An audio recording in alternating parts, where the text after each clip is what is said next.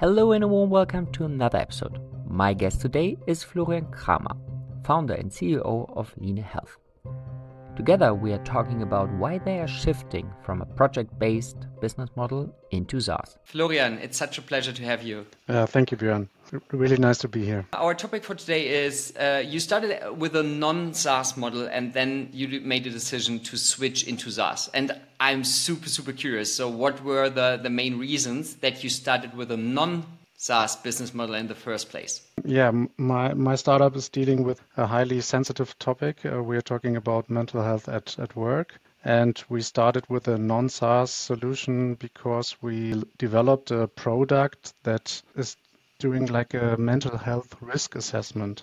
And it's legally required to do it.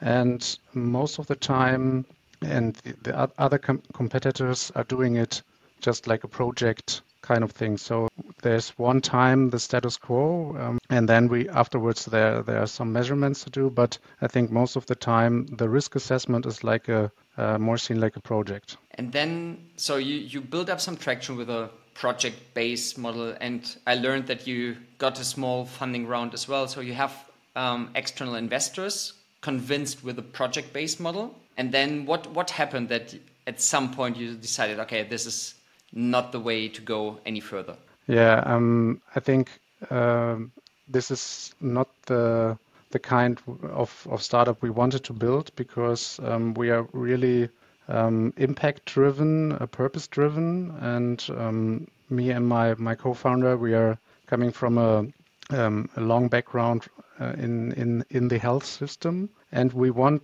to have an impact for the employees, and we want to help them dealing with their anxieties, with their stress, with their mental health issues. And that's why we are pivoting from the project-based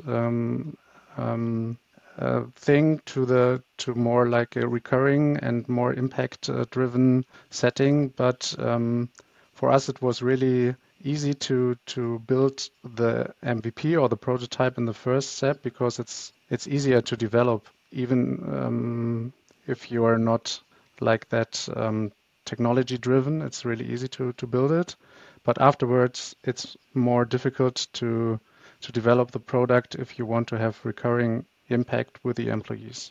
In that regard, I have a pretty similar investment, and they wish for a SaaS model, but they also kind of stuck in the project-based business model because in their industry it's about engineering. It's more common, or it's kind of known that you have a non-SaaS business model. So I'm intrigued. So what are the indications? Because one thing is, of course, you're telling about kind of having a long-term, or at least what I sense is a mid-term, long-term impact. And of course, we will come to the investor perspective for SaaS-driven models. But on the other hand, is did you define that the market is ready and that you're not just pushing into a market which isn't ready or which is not accepting SaaS? Yeah, that's a really tough question, and a question we are dealing with the last month. I think one answer to it is we made a lot of interviews. We talked to people from like CEOs and head of HRs. That's our persona, our buyer persona, and we are talking about with them about this topic because, like you told me, it is known. So our product is really known in the business like a project type, and to generate like a SaaS solution out of it, most of the companies need to adjust and need to rethink it because most of the time they are doing this kind of assessment one time and maybe 2 years later, and afterwards they are doing something or nothing. But if you switch to a recurring SaaS solution, you need to take them with you all the time. So they they need to get a high value out of it for their company and for their employees. So I'm super curious about the transition phase. So you said it's commonly known that you are kind of selling a project, and this project normally, I would say, lasts 2-3 months max in kind of preparation and then kind of post analysis. Or how long does a classic project last? Exactly, like 2 or 3 months. Yeah, depending on the size of the company. And now you sell kind of SaaS solution with an annual contract, or how do you? Yeah, with an annual contract. Two comparable costs, so you basically stretch the total sum of investment over a long period, or you double down on revenue and length? I think in between, because if we just change the billing and the slices into our project into 12 pieces, no, I think it's a little more than in the beginning, but we didn't double the price, so it's just in between. Okay, and out of curiosity, are you charging upfront, so kind of as a classic project pricing, or are you offering monthly and annual payment? Both. Monthly and annual payment, but in front because of our liquidity situation. But I think right now we are in the phase where we look at each company to deliver them the most of the value, and we decide to build them individually right now. So I think we need to get a system into it, but right now we're talking to one customer with an annual recurring revenue and to the other customer with a monthly recurring revenue, depending on their status to us. Do you understand Can you just elaborate a little bit more on that? Yeah. Because I haven't fully grasped what is the key differentiator between a monthly and an annual. I think for us it depends on the size of the company and the maturity of the company. I think with a startup it's more easy to do like a recurring revenue and or a scale up, and with bigger companies or corporates, we need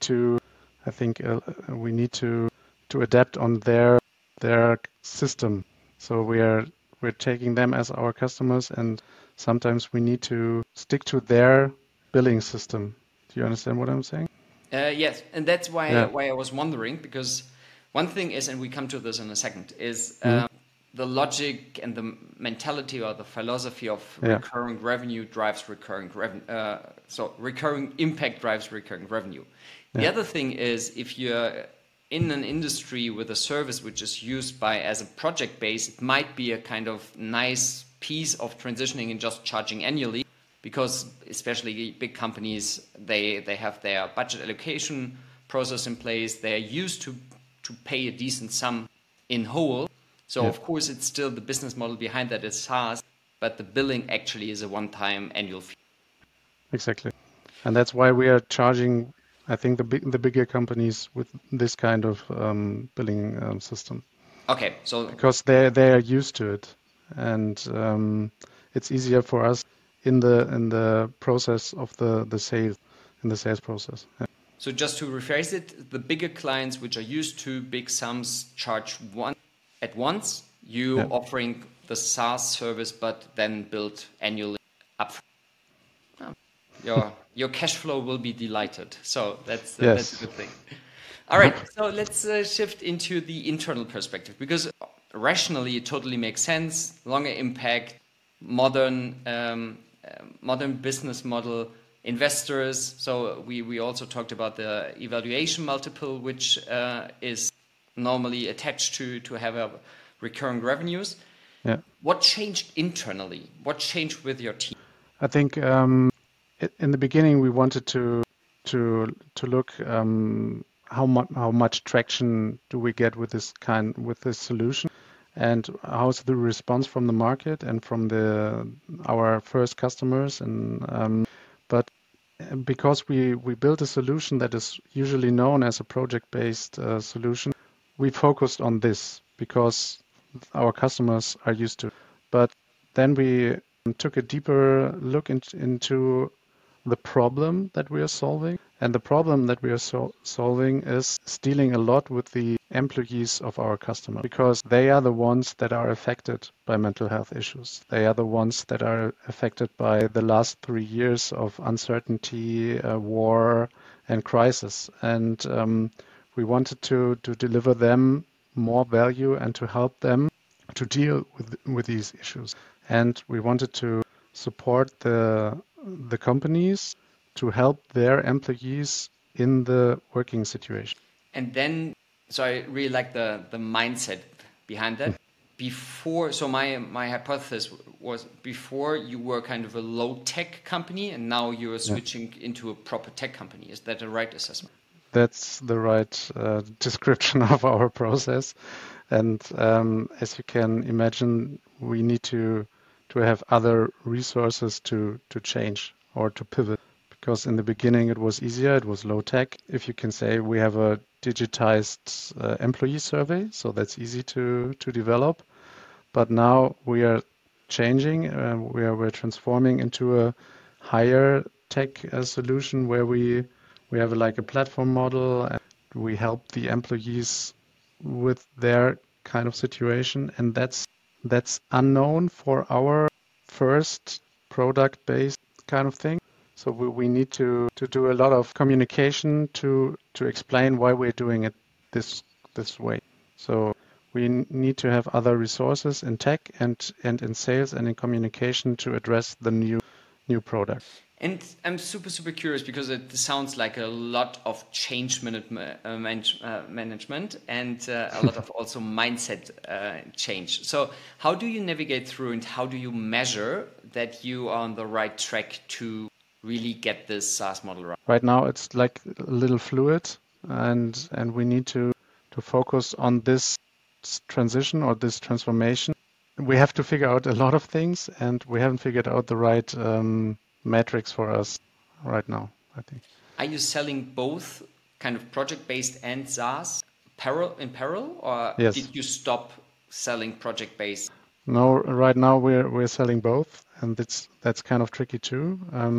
We are a small team, so that's we can I think the change process inside our startup Line Health is really easy because we're a small group of people, and we are really focused on this transition. We have outside help as well from coaches and mentors and from potential investors because I think it's not the right description, but they kind of forced us to do it because they told us that if we are stuck in this project-based approach, then we will be chasing after high tickets for a long time.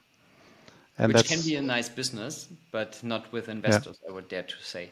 Yes, exactly. And it can be a nice business, but we decided not to be the ones that are chasing high tickets. That's I think kind of our own decision to have the will to build a real tech product, a real HR tech product. Fascinating, because even with a small team, I would say it's always easier to sell legacy than to start something new because it always takes longer than expected.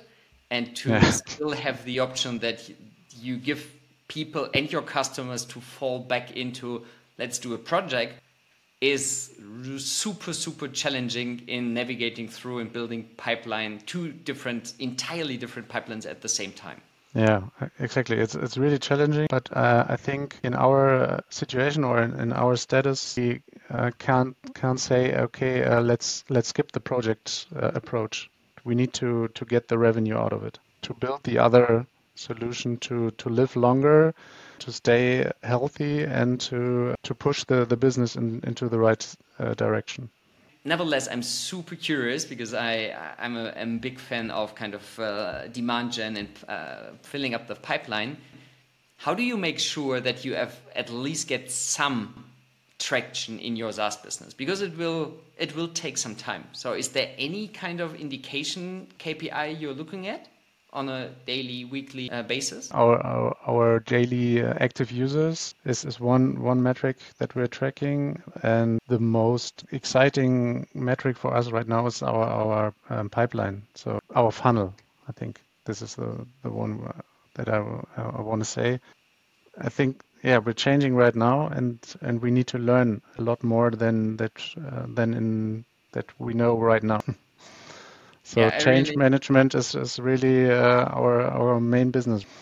Yeah, Yeah. and it's I'm always impressed how challenging change management is. Even Yeah. with a small team, just imagine you would be much bigger, and I have all the respect for really big corporates dealing with change management. Yeah. So it was super insightful in what made you to the decision to shifting from a non-SaaS model into a SaaS model. What took you, or what made it the decision in the first place that you started with a non-SaaS business model? Is there anything you would like to add, Florian, for the time being? I want to add, we want to build a product-led business, and it's really hard these days in this environment, in this recession with a lack of investors. I think that's what I want to add. It's even And tougher, yeah. even tougher. And I think you need to have the right resources and the right persons to build it. And it's even harder if you have another approach in the beginning. So I think it's a really hard decision, but we made it. And I'm really curious how it will get into the right direction. But we're willing to give all into it. And I think it's the right decision for us, and it's the right decision for our product. But if I can fast forward into like 2 or 3 years, I would definitely have a look into it. Yeah, I can imagine. So I wish Yeah. you all the best of luck and success, because it's Thank you. definitely a very challenging journey. I'm convinced that you made the right decision, because the impact, to extend the impact and really make true impact with midterm and long-term relationships, I think that's a very wise decision. And I thank you for your time and dedication. It has been a pleasure. Thanks a lot, Björn.